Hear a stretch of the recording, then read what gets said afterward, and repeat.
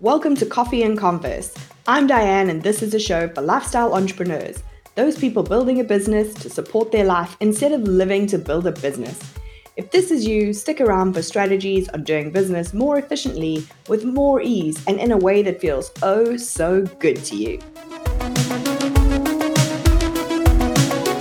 Today's guest, Sarah Christensen, is another entrepreneur just like you and me who's experienced a real-world crisis in her business. She posted something on social media that went viral for all the wrong reasons, and she lost her business overnight.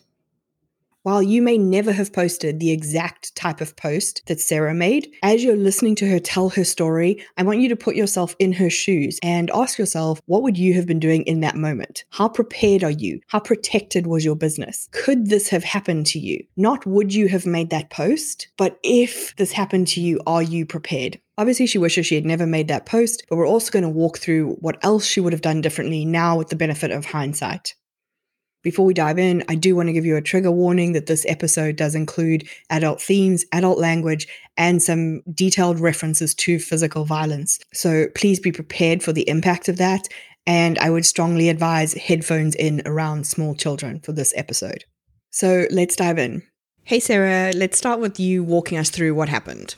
We lived in Austin, Texas. I was hiring my 6th employee. I was super excited about it. I received a job application from a woman who wanted to be, so this was for a marketing manager position. Person would be responsible for my social media. So as part of the application process, I asked to see a link to their social media so I could see how they would be representing my brand online. So I looked at this woman's social media. It was full of photos of her in very little clothing. And without thinking much about it at all, I took a screenshot of one of her photos. I cropped out her head, reposted it to my Instagram stories. I didn't tag her or identify her in any way. And really my intention was to be helpful and share with job candidates that when you're applying for a professional kind of position, these kind of photos don't help you. Within 3 minutes of me posting that on Instagram, she took a screenshot of that, went to Twitter, called me out. Like she named me, she tagged me. I had no idea that that had been done. A few minutes later, she emailed me with excitement about the position, saying like, I can't wait to work for you, but will you please take that Instagram story down? So I took it down immediately. I thought it was over. I was actually really embarrassed and sorry that I had published it. So I went and looked at my Instagram analytics and 57 people saw it. So again, I thought it was over. But then my phone started blowing up with all these hideous messages. I was getting all these emails, my Instagram DMs, every like point of contact someone could have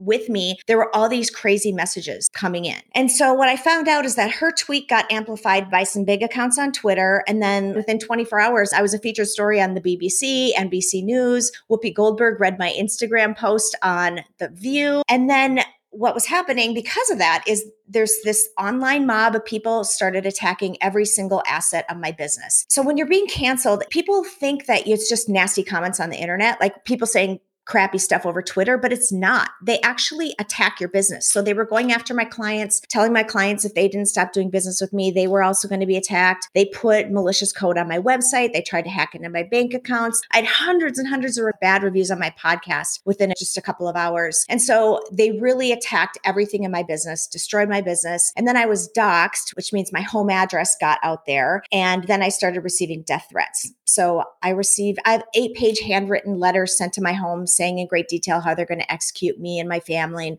cut my dog's head off in front of me and I'm going to be next. And like the death threats were so credible, the FBI got involved. We ended up having to sell our house. We went into hiding for 6 months. It was this tsunami of attacks that destroyed my business and quite frankly, destroyed my reputation and life as we knew it.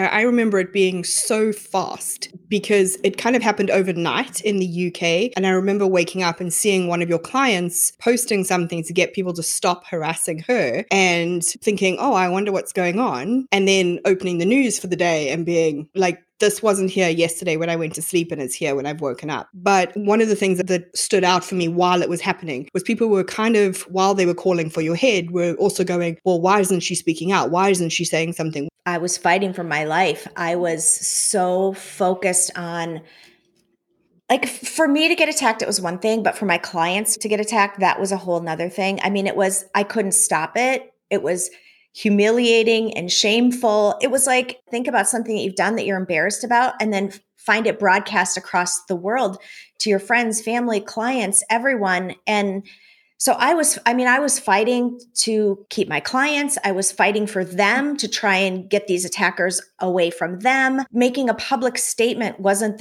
at the top of my list. I mean, it certainly was something that we were working on. And I did apologize publicly. It took me a few days to get it together amid a lot of, like, quite frankly, crying and trying to just get me as a human into a place where I could function. I remember the first time hearing you talk about this, my brain went through all the messages I could possibly have sent someone, or all of my texts being public knowledge. It's a very jarring, scary feeling the first time someone thinks about that. And, I'm someone who thinks about contingency planning all the time. So how do we begin this in a calm and rational mindset while it's not happening to us? Well, I think that's absolutely key, because I see a couple of different situations. One is if they're prepared for it, and the other is if they're not. And I can tell you that every single time, if someone's prepared for this, the outcome is much different. So I think the very first thing is you need to address it before you're having a problem, right? It's like if you're having a flood in your house, that's not when you want to, show up with a paper cup to bail the water out. So the first thing you need to do is to realize that this can happen to you. And it's one of those emergency business things that you have to have a contingency plan for, just as if you had a product recall or any other emergency in your business. So you need to have a plan for if this were to happen to you, how would you handle it? And as part of that plan, there are ways and things that you can do to do your best to not find yourself into this situation. There certainly are some triggers and some things that will kick off these situations that businesses upfront need to know how they're going to address. A hot button right now for sure is politics in the United States. So I'm not saying don't talk about politics, but you have to very consciously decide where your brand is going to land with some of these things. And again, there's not a one right answer, but your brand has to figure out where it stands on these things and how you're going to communicate to the public about those. And then the thing that surprised me, I had no idea that this was even a consideration, is you need to consider how much of your physical location is available online. So for me, it was really easy for people to find out where we lived. My address was everywhere. I mean, you could essentially Google my name and find out where we lived. So starting a process of anonymizing yourself online today is such a good idea, just with security overall. And there's some really easy things that you can do to start pulling some of your information offline. Some of them are a little more complicated because most of the information that's available online about you comes from government agencies. In the US, we have this Freedom of Information Act. So think about your car registration, your driver's license registration, your home title, those kinds of things. And then the other component of that is any sort of credit agency. So when you have a Visa or an American Express, they're also selling your data to other agencies, like you're part of their product. And so pulling your home address out of those things and not making that available online is something that I always recommend to people, because when you're in one of these situations, yes, you're fighting to keep your business, but when there's death threats coming across to you and your family, that is your number one concern. And you want to have worked on that ahead of time versus when you're in the emergency. Because when you're in the emergency, there's no pulling that information off the internet. The one that always surprises me is having your personal address on like your marketing emails. Instead of having a PO box, or even most of those companies will let you use theirs. So I think there are some really simple things that we just don't think about because we think it's never going to happen to us. Of course, that's exactly right. That's exactly right. And I love that tip about using the email provider's address, because a lot of them will let you do that. I also recommend a service called iPostal1, and it's the number one, so ipostal1.com. What they allow you to do is to have a physical street address, but it's a virtual mailbox. So they will receive your mail, they'll open it, they'll scan it, they'll forward packages to you, but removing your home address from your business address, you shouldn't have your home address be the place where you have your business registered or anything that can, tie back to you. But that is a really good point, is there are some of those very simple things that you can do to pull that information down. I think, though, there is definitely going to be some questions around like, well, how much of this is like a quote unquote overreaction? And I know that's a really hard question to ask somebody who's had their life threatened. I think their brains are going to explode with this. So let's say we wipe our postal address. What's the next thing for people to think about just to be a bit more conscious of as a starting point? Because I think this is one of those things that people are going to need to come to accept and chip away at a little bit at a time. Well, here's the thing. Everyone wants to work on the fun stuff, right? We want to work on marketing, we want to work on visibility, those kinds of things. And those are all well and good. But if you're going to have a business today and you're going to be visible on the internet, you need to think about this because it's happening more and more often and it's not going away. So the anonymization is the first piece, like getting your address off the internet and also being really careful about what information you're putting out there. If you have kids, do not tag your kid's photo with their school or where they play hockey or anything like that. Think about putting that virtual barrier around you and your family. So that absolutely positively is the first thing. The other thing is thinking about locking down your business. So if you were to be attacked, one of the things that they do is they try to get into your accounts. So what are your top critical accounts that you need to run your business? If one of those would go down and you couldn't run your business, those are the type of accounts that I'm talking about. So list out what those top accounts are. Typically, they're people's banking. That should be at the top. Your credit card processing, anything money related should absolutely be at the top. Then it's things like your website, your social media, your podcast, anything that's mission critical to your business.